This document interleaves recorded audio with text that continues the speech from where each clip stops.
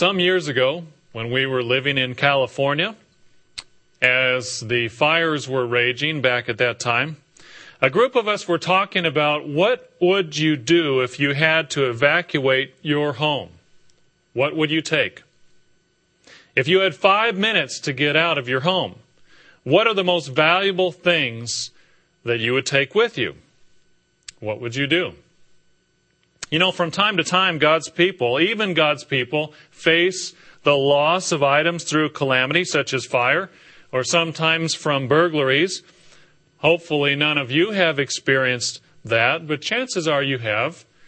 Years ago, when I was a boy and we were living in Atlanta, Georgia, at the time our home was burglarized. We came home after a Sabbath service or a Holy Day service, I forget which, but the lights were on in our house.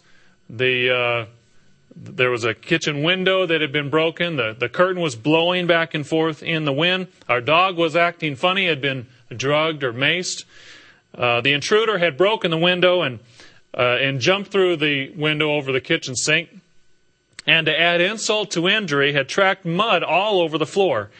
Perhaps even, symbolically the whole feeling of having your personal property, your home violated. It was not a pleasant experience. My dad, being an avid hunter, had several guns stolen and a few other items. It's funny looking at the events from the perspective of a 4 or 5-year-old, which I was at the time. I remember distinctly when we went into the house, I went straight to my room to see it, and I was so relieved that the intruder had not taken my BB gun. I was really grateful, and I actually thank God for that he hadn't. It's all in the perspective, isn't it? Now, thankfully, most of us haven't experienced that. The loss of our possessions and goods.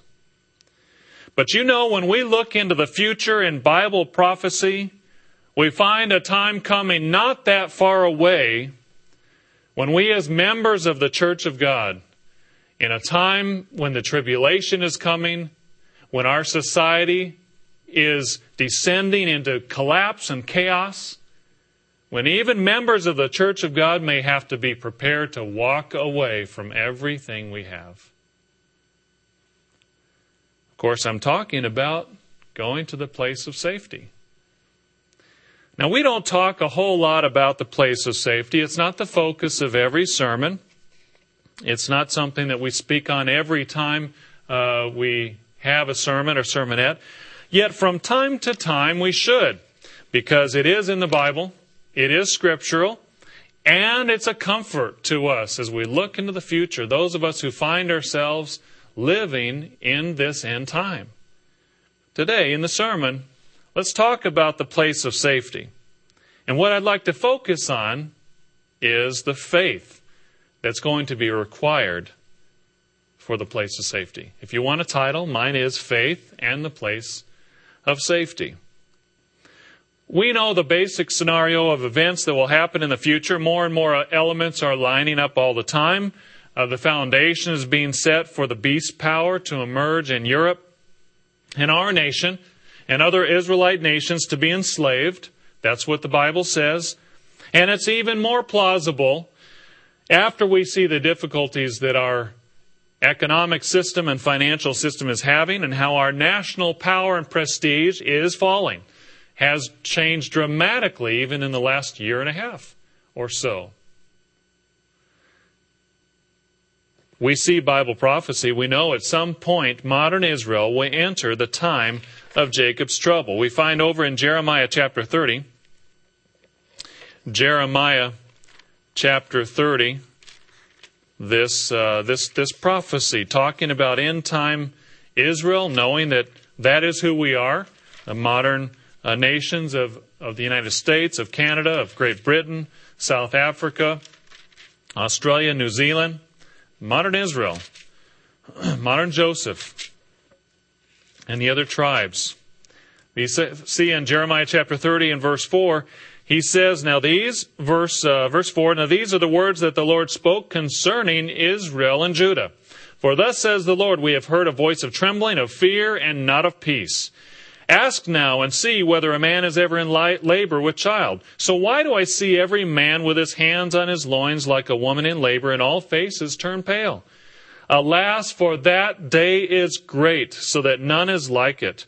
It is the time of Jacob's trouble, but he shall be saved out of it. It's talking about a worst time of trouble in all of human history. It's talking about a very difficult time for our generation when we understand when this is coming and how it's going to happen in the end time. But we also understand that God has given tremendous comfort for giving His people an opportunity to be spared from that. And we're very grateful for that. It's a tremendous blessing. And we will appreciate it more and more as these events draw near. Let's go to Luke, where Christ foretold of these events. Luke chapter 21 and verse 20. Luke chapter 21 and in verse 20, we read, these are the words of Christ Himself, Jesus Christ. He says, "But when you see Jerusalem surrounded by armies, then know that its desolation is near. Then let those who are in Judea flee to the mountains. Let those who are in the midst of her depart, and let not those who are in the country enter her.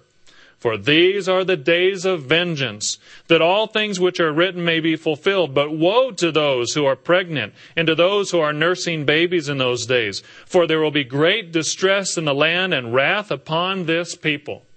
Jesus Christ's own words, where He was talking about a time of trouble. We understand that there was a historical partial fulfillment of this in the first century, when brethren in the church of God had to flee from Jerusalem. Adam Clarke tells the story in his commentary, talking about the flight from Jerusalem of God's people. He said, "This counsel of fleeing to the mountains that we read of was remembered and wisely followed by the Christians afterwards. Eusebius and Epiphanius say that at this juncture, after Cestius Gallus had raised the siege, and Vespasian was approaching with his army, all who believed in Christ left Jerusalem and fled to Pella and other places beyond the river Jordan, and so they all marvelously escaped the general shipwreck of their country. Not one of them perished." This was in the first century. The Romans, as you know the story, surrounded Jerusalem, then unexpectedly pulled back, and God's people, our brethren, who remembered these words of Christ, acted on it and got out without delay. They left their homes. They relocated in Pella, east of the Jordan. But it took faith, it took trust to heed the warning that Christ had given them. Brethren, the question is, in our time, will we have the faith to act on what Christ inspires us to have to do at some day? Are we walking in faith now? There's an end-time fulfillment. We read that in Matthew chapter 24 and verse 13. Matthew chapter 24 and verse 13. We read, "But he who endures to the end," again this is Christ speaking, "shall be saved. And this gospel of the kingdom will be preached in all the world as a witness to all the nations, and then the end will come. Therefore, when you see the abomination of desolation, spoken of by Daniel the prophet, standing in the holy place, whoever reads, let him understand. Then let those who are in Judea flee to the mountains." Now we know this is in time because he's talking about the abomination of desolation being set up. And he was talking and speaking after the time of Antiochus Epiphanes. It wasn't referring to him. It wasn't referring to the destruction of Jerusalem by the Roman armies in 70 AD. This is yet a future time. He said, "Then let those who are in Judea flee to the mountains. Let him who is on the housetop not go down to take anything out of his house. And let him who is in the field not go back to get his clothes. But woe to those who are pregnant and to those who are nursing babies in those days, and pray that your flight may not be in winter or on the Sabbath. Apparently, this is something yet in the future. The indications of God's people having to flee to a place of safety in the end time. Now, the point is, we can read this, we agree with it, we say, yes, okay, I understand. But is it really real to us, brethren?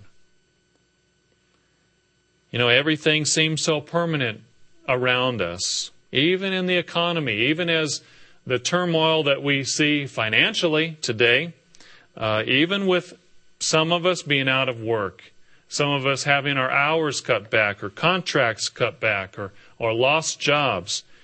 That's hard and it's a trial, and we understand that many are facing that today. But we all still have food on our table. Life still is going on as it has for most of us. Our lives still seem fairly normal. We get up in the morning, we, feed the dog, we take out the trash, we take care of our normal day-to-day business, our way of life. It seems so permanent. And yet things happening behind the scenes right now are leading up to a very dangerous time.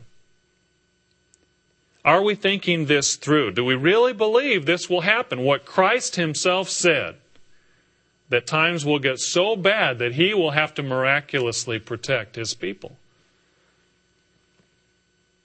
This is not to be fearful of it. He didn't tell his disciples the discourse there when he talked about what was going to happen to make them afraid. He told them so they could be encouraged.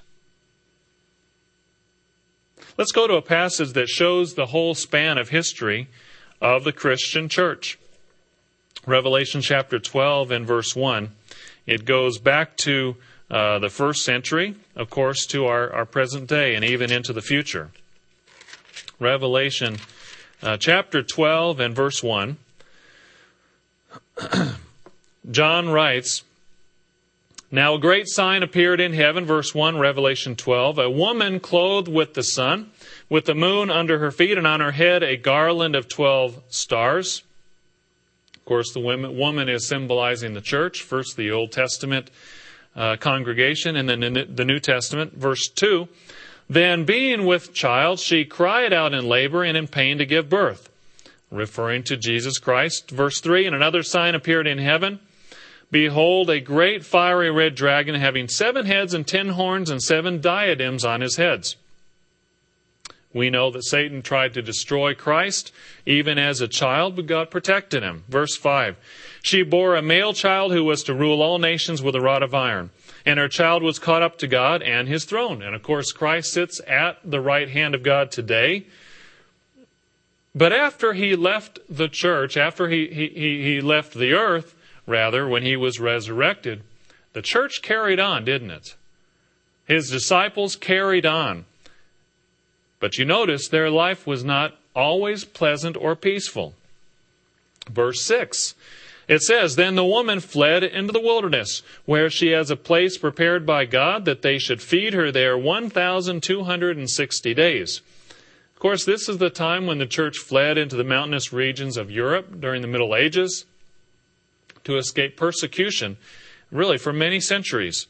In Mr. John Ogwyn's booklet, God's Church Through the Ages, he describes this time. He said, "In the aftermath of the Council of Nicaea, Emperor Constantine and his successors sought to stamp out all non-conforming brands of Christianity. Groups that refused to conform to the teachings and practices of the established church, which now called itself the Catholic or Universal Church of God, were viewed not merely as heretics, but as subversive enemies of the Roman state. The true church, symbolized by a woman in Revelation 12, was forced to flee into the wilderness for 1,260 days. In Bible prophecy, a day often represents a year. Thus, the true church would have to remain in hiding for 1,260 years following the Nicene Council. Historically, that is what happened. Though these were truly dark ages, there was a light that continued to burn. Its flame sometimes flickered, but it was never extinguished. So, the brethren had to be protected in the first century. The brethren also had to be protected in the Middle Ages. Then he explains that Revelation 12 also looks into the future. In the booklet Revelation, the Mystery Unveiled. He says, verses 7 through 12 of Revelation 12 are referring to a yet future attempt of Satan to seize power in heaven just before the final great tribulation. After this future and final casting down of Satan, God will take the woman, his true church, into a special place in the wilderness to be nourished and protected during this final 3.5-year period. We can read that part of it back in Revelation 12 ourselves. Let's start in verse 7. He writes, "And war broke out in heaven. Michael and his angels fought with the dragon, and the dragon and his angels fought. But they did not prevail, nor was a place found for them in heaven any longer. So the great dragon was cast out, that serpent of old, called Satan the devil, who deceives the whole world. He was cast to the earth, and his angels were cast out with him." Verse 13. "Now when the dragon saw that he had been cast to the earth, he persecuted the woman who gave birth to the male child. But the woman was given 2 wings of a great eagle, that she might fly into the wilderness to her place, where she is nourished for a time and times and half a time from the presence of the serpent." This, of course, is referring to 3.5 years. Verse 15, "So the serpent spewed water out of his mouth like a flood after the woman, that he might cause her to be carried away by the flood. But the earth helped the woman, and the earth opened its mouth and swallowed up the flood which the dragon had spewed out of his mouth. And the dragon was enraged with the woman, and he went to make war with the rest of her offspring, who keep the commandments of God and have the testimony of Jesus Christ." So what do we see? 3 general time periods: the first century, the Middle Ages, and the end times, when God says He will have to protect His people and they will have to flee from persecution. It's not just us that are looking at this and facing this in our future. Others have had to before.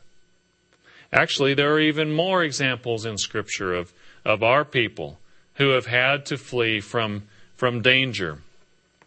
Let's look back in the Old Testament. In the book of Genesis, we find the story of Lot. Genesis chapter 19. Genesis chapter 19. Remember the story when Jesus Christ was going to destroy Sodom, and He sent the angels into Sodom? Verse 1, "Now the 2 angels came to Sodom in the evening, and Lot was sitting in the gate of Sodom. When Lot saw them, he rose to meet them, and he bowed himself with his face toward the ground." Skipping through verse 12, "Then the men said to Lot, 'Have you anyone else here, son-in-law, your sons, your daughters, whomever you have in the city? Take them out of this place. For we will destroy this place, because the outcry against them has grown great before the face of the Lord, and the Lord has sent us to destroy it.'" Verse 15, "When the morning dawned, the angels urged Lot to hurry, saying, 'Arise, take your wife and your 2 daughters who are here, lest you are consumed in the punishment of the city.' And while he lingered," you notice that Lot was hesitating. He didn't really want to have to make this decision. "But while he lingered, the men took hold of his hand, his wife's hand, and the hands of his 2 daughters, the Lord being merciful to him." You know, and you see just how much mercy that God shows in these examples of how He cares about His people, how He's comforting His people. And even when Lot was wavering and was hesitating, out of mercy, God, and the angels rather, grabbed his hand and the hand of his wife and his daughters. And they brought him out and set him outside the city. So it came to pass when they had brought them outside that he said, "Escape for your life. Run for your life. Do not look behind you, nor stay anywhere in the plain. Escape to the mountains, lest you be destroyed."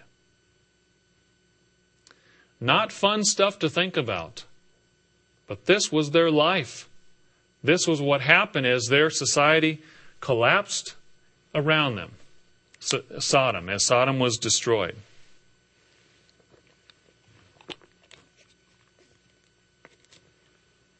This is the record and what we read. Verse 24. Then the Lord rained brimstone and fire on Sodom and Gomorrah from the Lord out of the heavens. So he overthrew those cities, all the plain, all the inhabitants of the cities, and what grew on the ground. Verse 26, notice this. But his wife looked back. His wife looked back, and she became a pillar of salt. Now, we often talk about Lot and his wife and the lesson of his wife looking back and what we can learn from that, how we can be warned about what she did. Because Lot escaped, his daughters escaped, but his wife looked back. What was she doing? What did she do wrong? What did she lack? Well, we could look at it a number of different ways, but I think we can all agree that she lacked faith. She lacked faith. There was something missing in her, in here, as she was fleeing, as she was responding to the comfort and protection that God was offering her. And so it wasn't enough to know the way. It wasn't enough to be given the promise of protection and even to be prodded along that way. There was another element necessary, which she didn't have. It was faith. She lacked it. Brethren, of course, the question is, in the coming times of trouble ahead, will we have faith? Will we have faith to make the right decisions? Are we walking in faith today? Are we walking in faith and acting in faith right now, today, every day? How much are we walking in faith? Is that something that's a part of our daily life? Is that something in how we live? Are we preparing to have faith tomorrow and the next month and the next year by having faith and walking in faith and being in a state of being close to God today?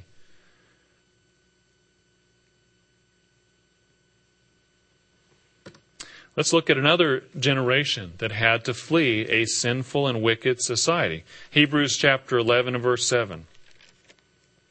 Hebrews chapter 11 and verse 7. It's interesting when you really start looking at all the examples. There are all kinds of generations and times have God's people had to exercise faith when they were living in a society that was crumbling around them. The story of Noah is another case in point. Hebrews chapter 11, verse 7. We read, By faith Noah, being divinely warned of things not yet seen, moved with godly fear, prepared an ark for the saving of his household, by which he condemned the world, became heir of the righteousness which is according to faith. It's interesting. By faith, Noah moved with godly fear. He needed faith. Faith is something that's required in times like this, and he was protected.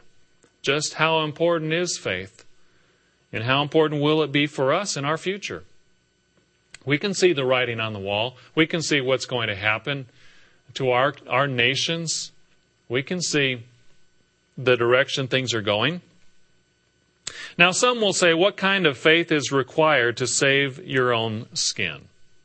You know, over the years, some have discounted what the Bible says about a place of safety or protection, saying it's selfish and it's self-centered. We shouldn't be thinking about our own safety. We should be thinking about spiritual things. Well, that's true to a point. You know, saving ourselves should not be our ultimate goal. We should be willing to lay down our lives for each other, for Jesus Christ, for what we believe. Christ said, if we seek to save our own life, we'll lose it. But you know, if we examine his words and we look at what he was really meaning in some of these statements, we understand it's not wrong to want to be saved physically and have physical protection and when God is offering it. Years ago, I remember one of our ministers saying, if you take care of your character, God will take care of your skin.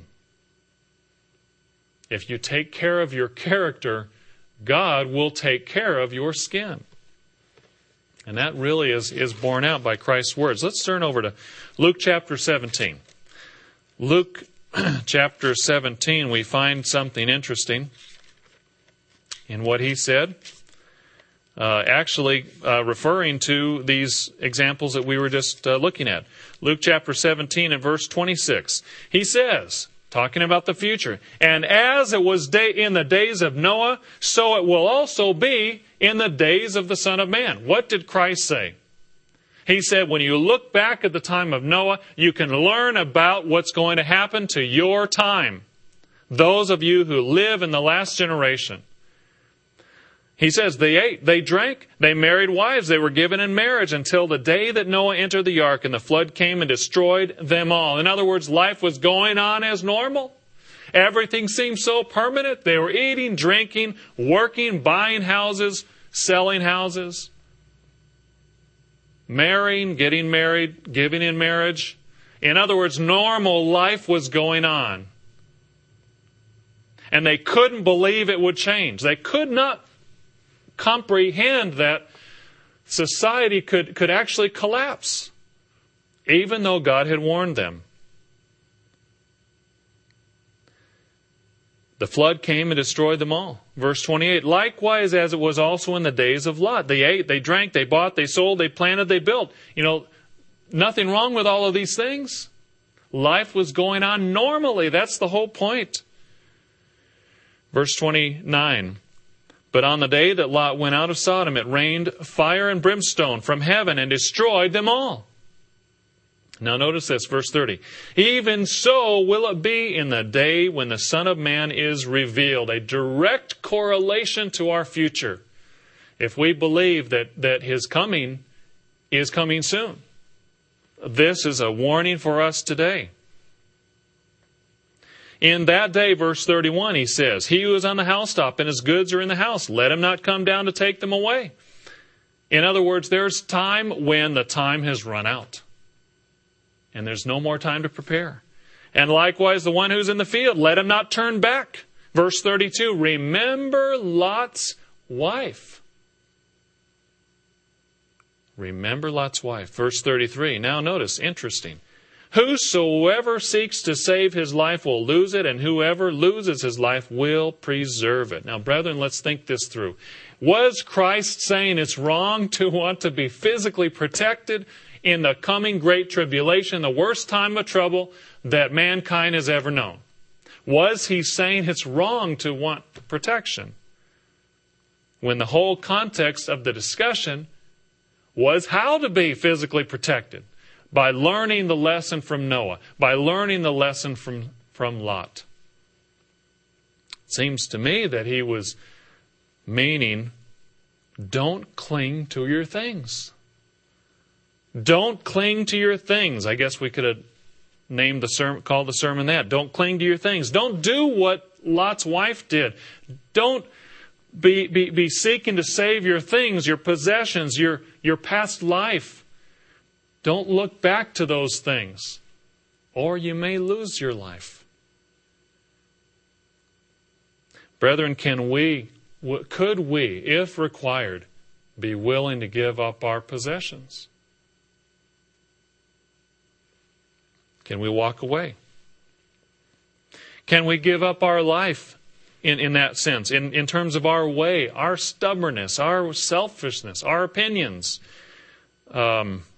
That seems to be the warning, that we have to be willing to give up our life and seek being totally committed to His life. And if we do that, then He's going to protect us physically. 2 Peter 2 verse 9 says, "The Lord knows how to deliver the godly out of temptations." Peter was even using the examples of Noah and Lot as well. How encouraging is that? God knows how to deliver the godly out of temptations. We know that God created the mountains and the streams and the oceans and the whole planet and the sun and the solar system and the galaxy and the whole universe. But isn't it true sometimes when we are in trials, we sometimes think, how am I going to get out of this? How am I ever going to extricate myself out of this problem or that trial? You know, reading this is encouraging. The Lord knows how to deliver the godly, especially in a coming time when society is going to collapse around us. We're going to live through part of that, just like the Israelites did in Egypt. But God knows where we are. He's watching us. He's working with us. And He knows how to deliver us. That's what Peter is encouraging us to think through. So, why again will it take faith to understand the place of safety and to be protected in the place of safety? Well, in the time remaining, let's examine several issues that may be a test of our faith in coming years. You may be able to think of more, but these are several that I think are significant. Number one, the first issue that may be a test of faith is, in terms of the place of safety, is when to go. When to go, when to get out. You know, if you're in a burning building and there's an escape route, it doesn't take any faith to run to the door, does it? Or run out the door. Why would escaping require faith? Well, what if you don't realize the building is burning? You know, maybe Lot's wife was saying that to herself. I know society is bad. I know things are bad, but it's not really that bad yet. There are a lot of redeeming values in society. Maybe her judgment was warped by just living in that society and didn't really see it for what it was. You know, in the years leading up to World War II, in the time when Nazi Germany was taking more and more control, there were some who saw the writing on the wall and got out of Nazi Germany. There were others who didn't know the house was on fire. It took faith. It took understanding and seeing things that others perhaps could not see. Proverbs chapter 22 and verse 3 says, a prudent man foresees evil and hides himself, but the simple pass on and are punished. Interesting proverb. A prudent man foresees evil and hides himself. There are two kinds of people, the prudent and the foolish. The prudent are looking ahead, are reading the signs, are looking at the writing on the wall, are not just looking at the obvious, but are using judgment and discernment, and they see what others can't see. That's really faith. You know, one of our ministers in the Philippines, Mr. Gideon Benitez and his family, and others living in Mindanao, are not confused about how evil and wicked and dangerous our society is and how much we need God's protection. A couple of years ago, they were in their house there in part of Mindanao with rumors of Islamic rebels overrunning the city, not knowing if the next instant their house would be bombed or shelled or shredded with bullets. They were that close. A very, very dangerous situation. Others in the Philippines have faced similar situations just a few years ago. One of our brethren, one time at least, was out in his field and was caught in a crossfire. Different factions, government troops and rebel groups were shooting at each other. He was in his field and he had to hide until the shooting was over. Others have received threats and other situations like that. There is no convincing them that this world needs to change, that this is a dangerous world, that we need to come out of this world, that Christ needs to set His government up in this world. But you know, brethren, when we don't face some of those things, maybe we can get coaxed into believing that, well, it's not that bad.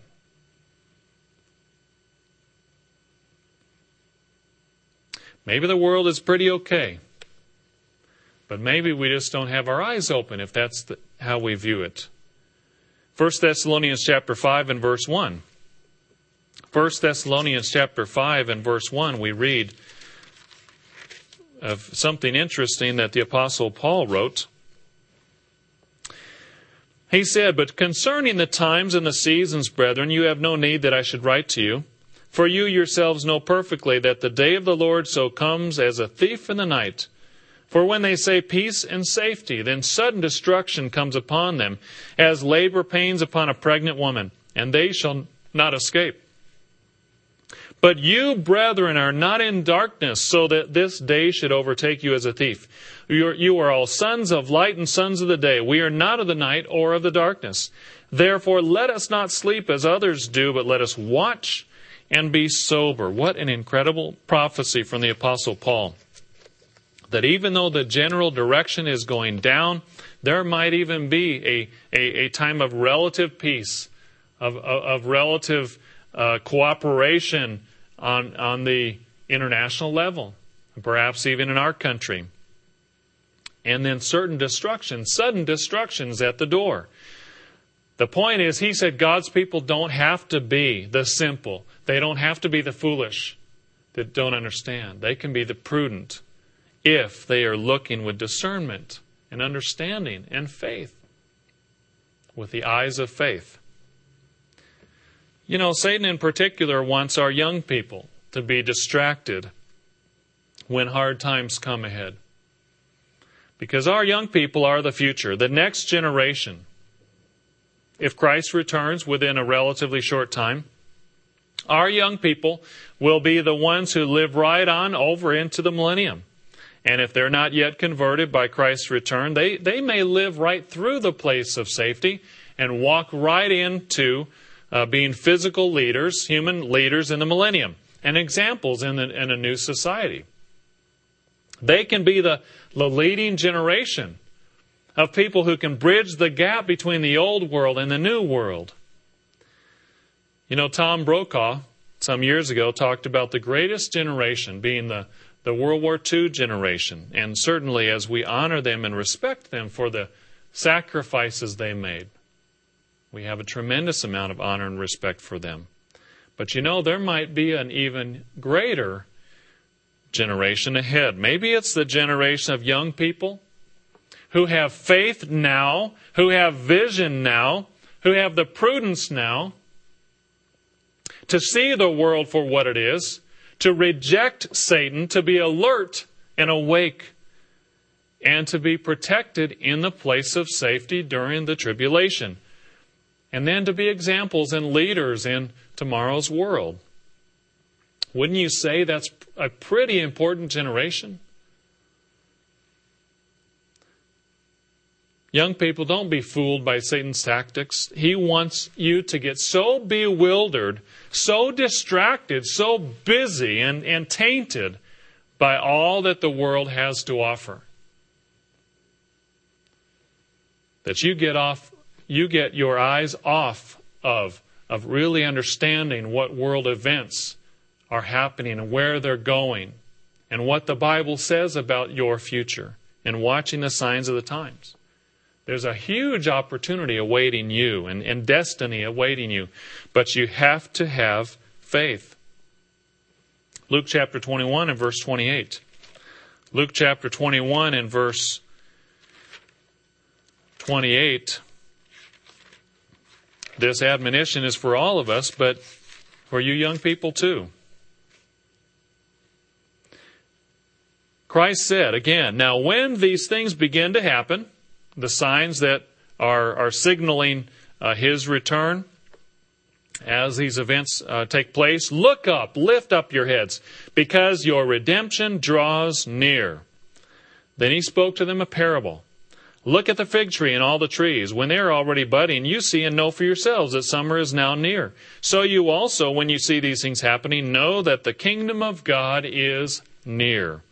Assuredly, I say to you, this generation that sees these things happening, the generation that is acknowledging and understands that these steps are taking place.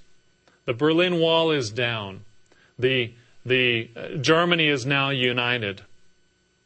Russia no longer has an iron grip over Eastern Europe. These things are taking place. The EU is coming together in a way that could not be envisioned by many just a few years ago. These are steps that we are to look for. Assuredly, I say to you, this generation will by no means pass away till all things take place. Heaven and earth will pass away, but my words will by no means pass away.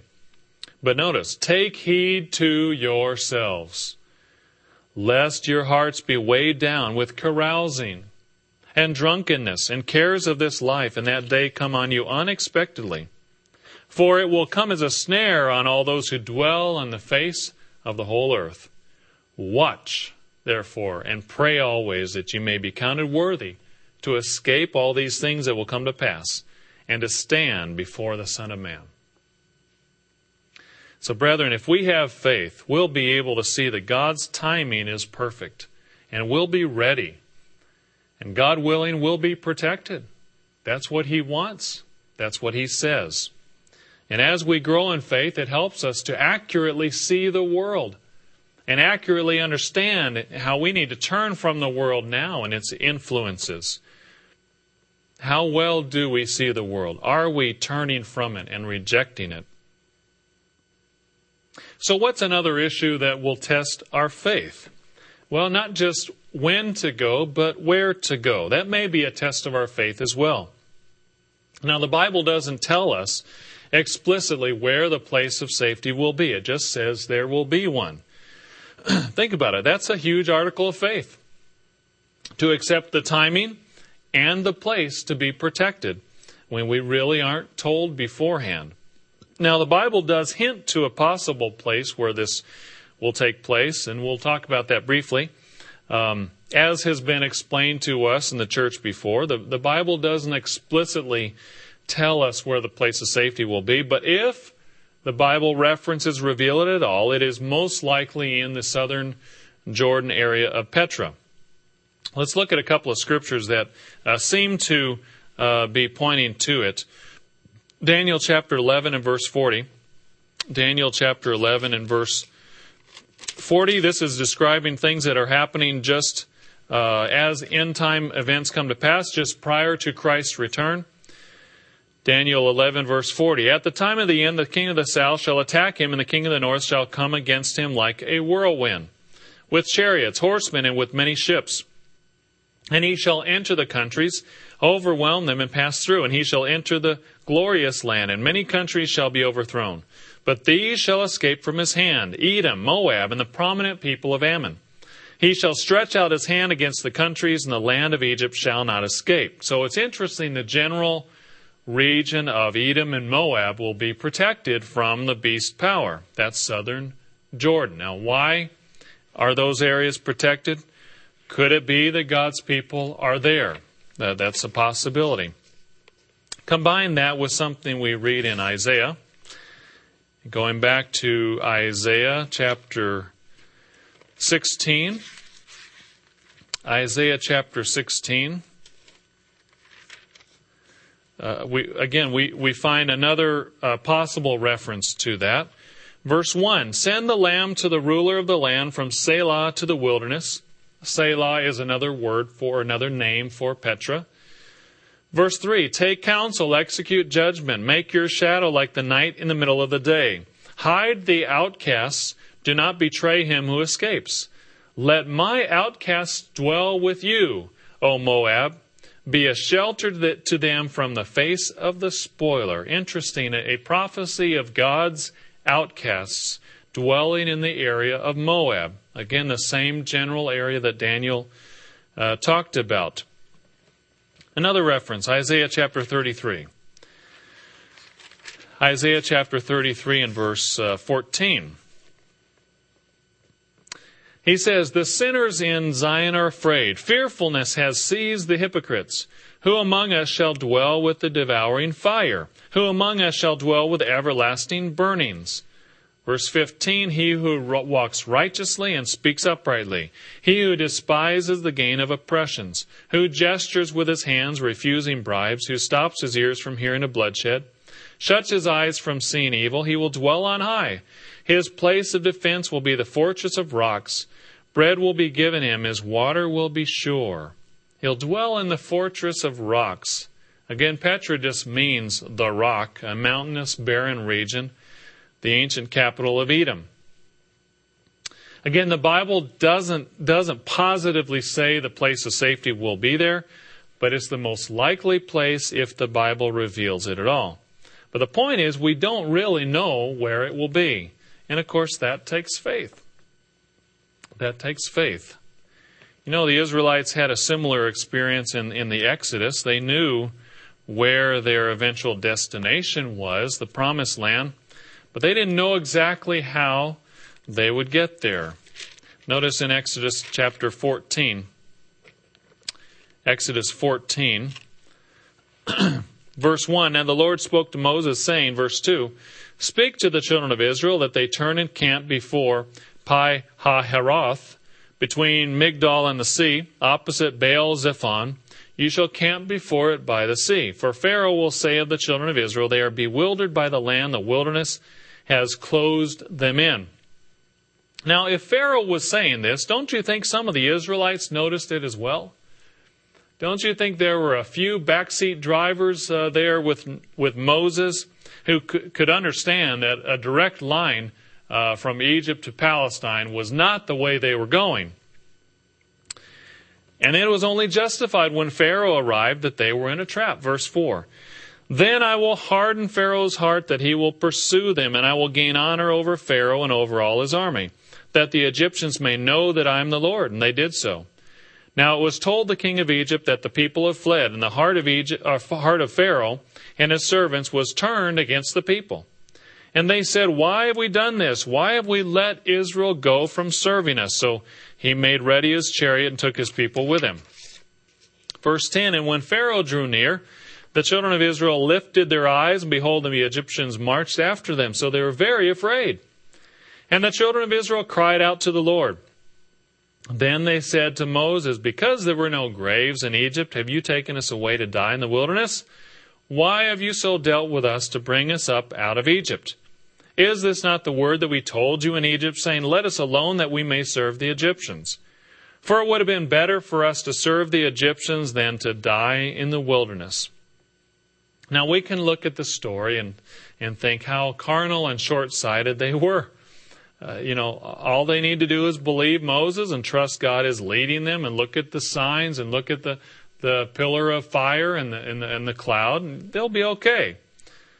But brethren, there's an interesting parallel for our future. We have God's Spirit. Will we trust God any more than they did back there? Remember in Revelation 12, it talks about a time when the church is fleeing from the presence of the serpent. And the serpent spews water out of its mouth like a flood after the woman, that he might cause her to be carried away by the flood. But the earth helped the woman, and the earth opened its mouth and swallowed up the flood. What does a flood stand for? What does it symbolize in Revelation, in prophecy? Well, an army. An army. Are there any parallels with the Israelites being boxed into a corner by the Red Sea and the entire army of Pharaoh being wiped out? An amazing connection with Revelation and perhaps the future, our future. Maybe someday we will look back and have more compassion on the Israelites when we go through some perhaps similar things ourselves. What's the point? God's word is sure. His promises are there. He promises protection in the future to His people, but it will take faith. Will we have faith? Do we have faith now? Are we living our lives now, brethren, by every word of God and by faith and everything we can do? That's a question we all have to answer, and only ourselves alone can answer that.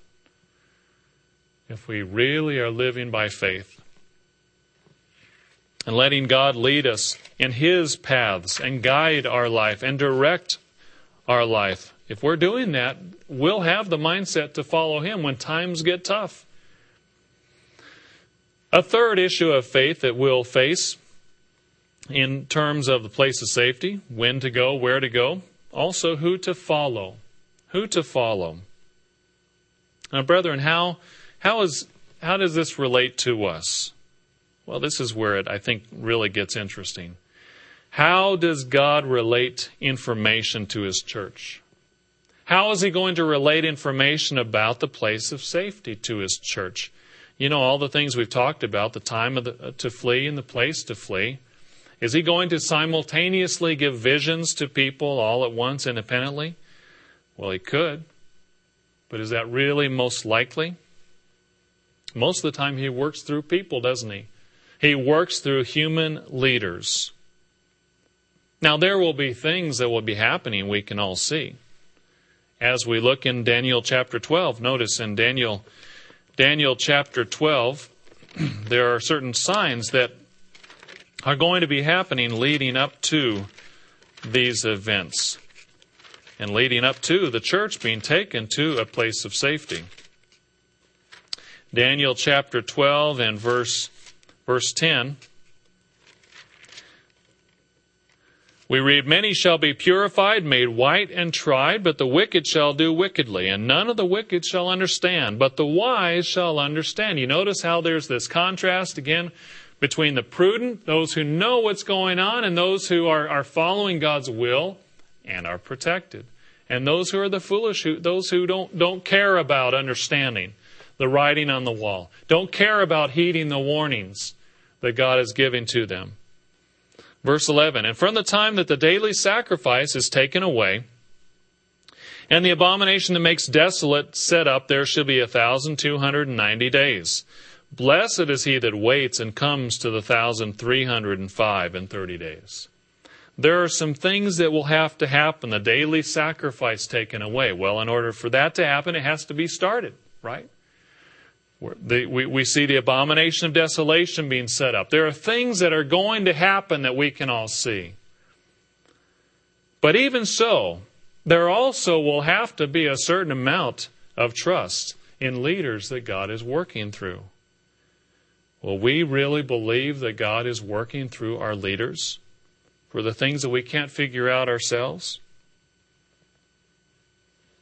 You know, right now we're living in a time when many, because of events in society, and even because of events in the church over the last few decades, have lost their trust and faith in leadership, and have very little trust and faith. And it affects how choices are made and how they respond to government. It affects how or where they attend and where they don't attend.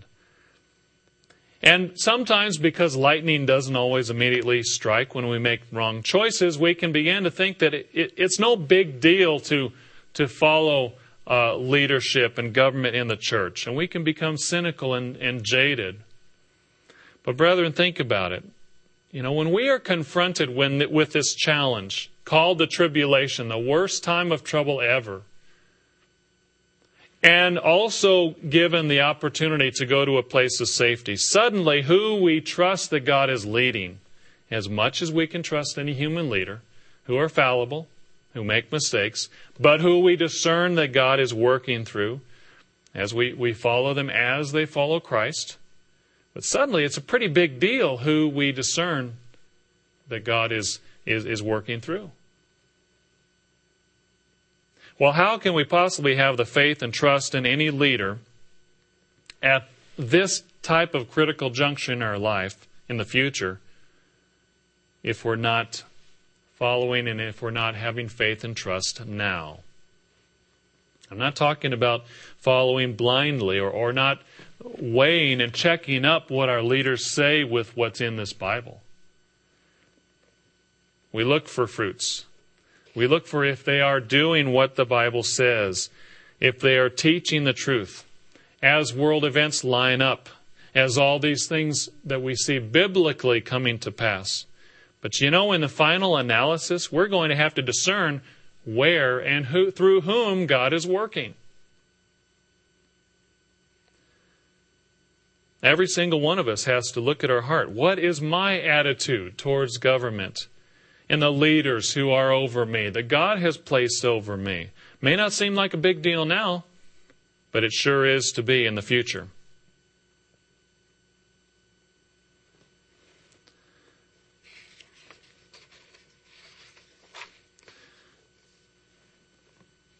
That brings us to the next possible challenge of our faith, perhaps the biggest in our affluent society, the richest society perhaps that has ever been.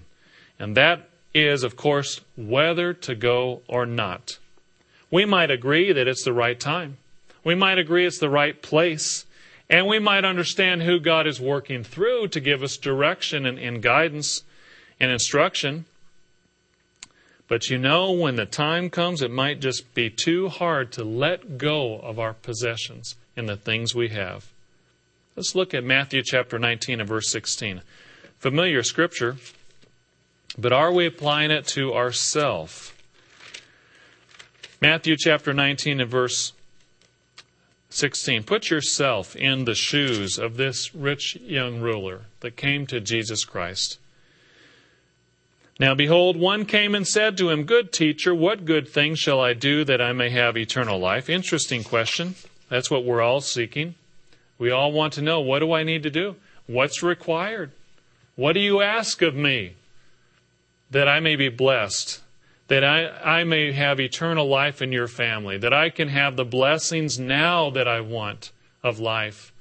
That I can be protected in the future? Verse 17.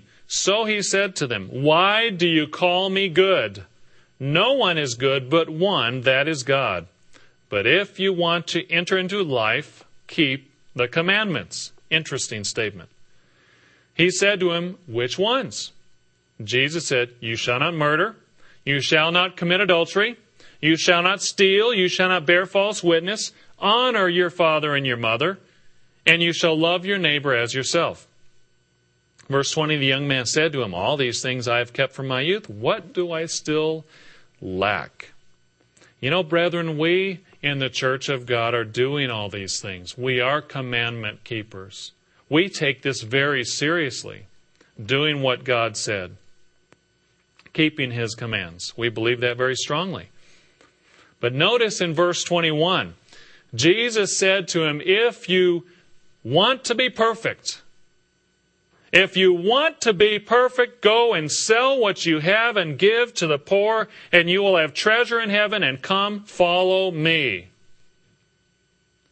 If you want to be perfected, and perhaps in order to pass the last big trial before His return, be willing to give up everything to be protected from the worst time of trouble ever. Verse 22. When the young man heard that saying, he went away sorrowful, for he had great possessions. Now, oftentimes we can look at this and think, well, I would never do that. And thankfully, I don't have great possessions, so it's not a test. We aren't normally the rich and wealthy in our society today. But brethren, in comparison to the billions of people who have lived throughout history, and in comparison to billions of people who live throughout this world, brethren, all of us, many of us, most of us who live in the richer nations of this globe really fall into this category.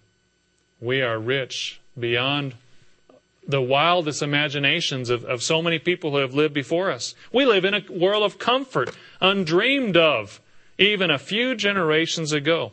Christ told this man to be willing to give it all up if you really want to have the blessings that I'm prepared to give to you. He walked away sorrowful. He recognized that he couldn't do it. What about us? Could we have the faith to walk away from everything if necessary? We shouldn't assume it's easy. Because look what Christ said. Then Jesus said to His disciples, Assuredly, I say to you, it is hard for a rich man to enter the kingdom of heaven.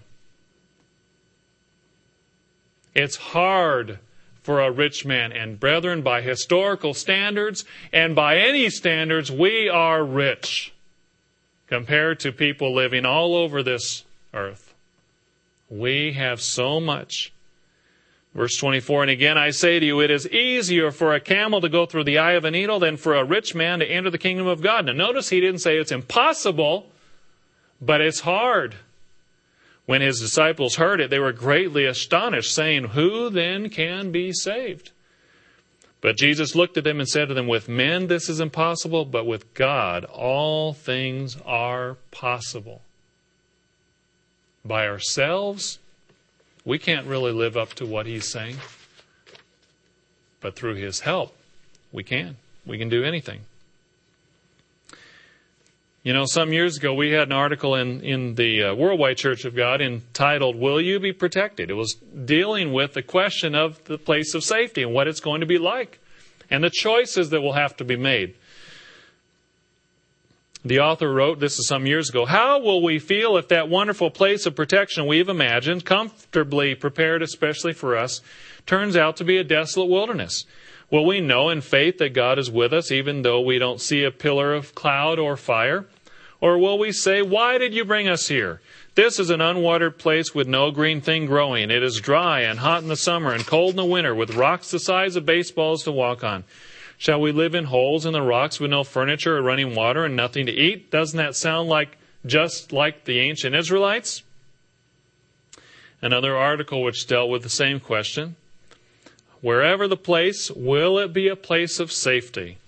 It will apparently be safe from Satan, but it will not yet be God's kingdom. Those who go will not yet have endured to the end. They will not yet have it made. They will still be able to sin and fall away. To some, the place of safety could prove a place of danger and a place where they finally lose out on salvation.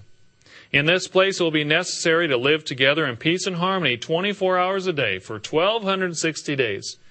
Some in God's church can't get along in peace with other members of the church for any length of time now. It's a good thing to ponder, isn't it? Some husbands and wives can't get along in peace with their converted spouses for one day, let alone 1,260 days. Obviously, some are going to have to change and overcome a lot to survive such a trial. If Petra is the place, it would certainly not be the kingdom of God on earth. The kingdom of God will come 3.5 years later. Petra would not be paradise. It would probably be the greatest trial ever for many of God's people. Something to think about. Something to think about. You know, the Israelites, when they were in the wilderness, they complained because they didn't have cucumbers and melons and leeks and onions and garlic. But brethren, just think about what we're used to. Think about the riches that we are used to, the variety that we are used to.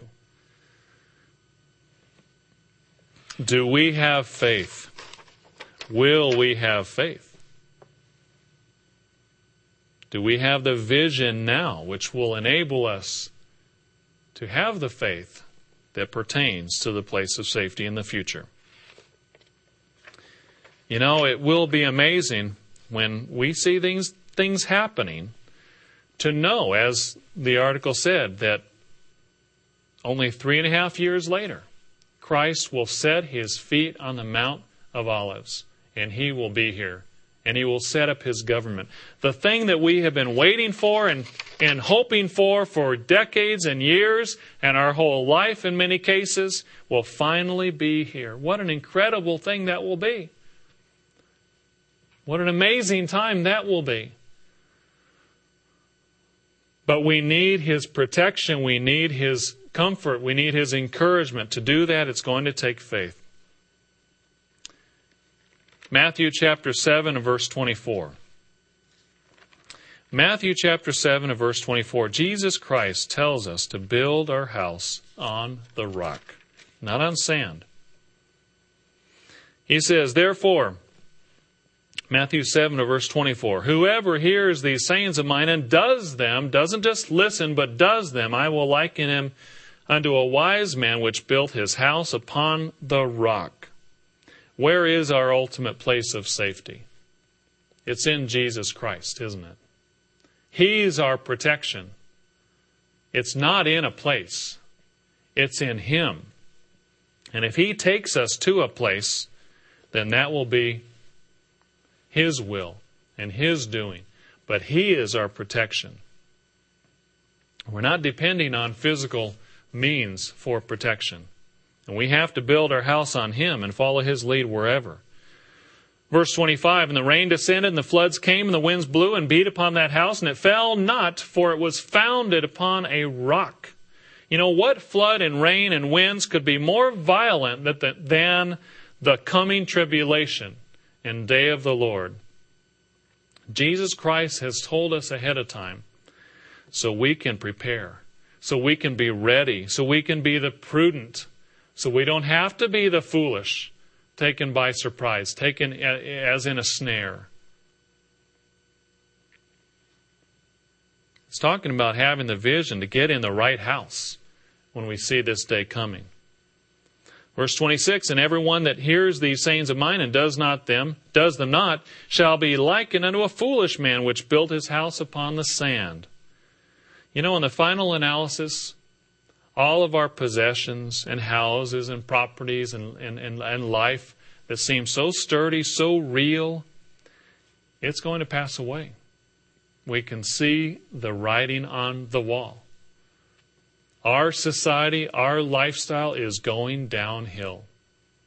And many commentators, even not associated with the church, understand that and can see it and are frightened by it.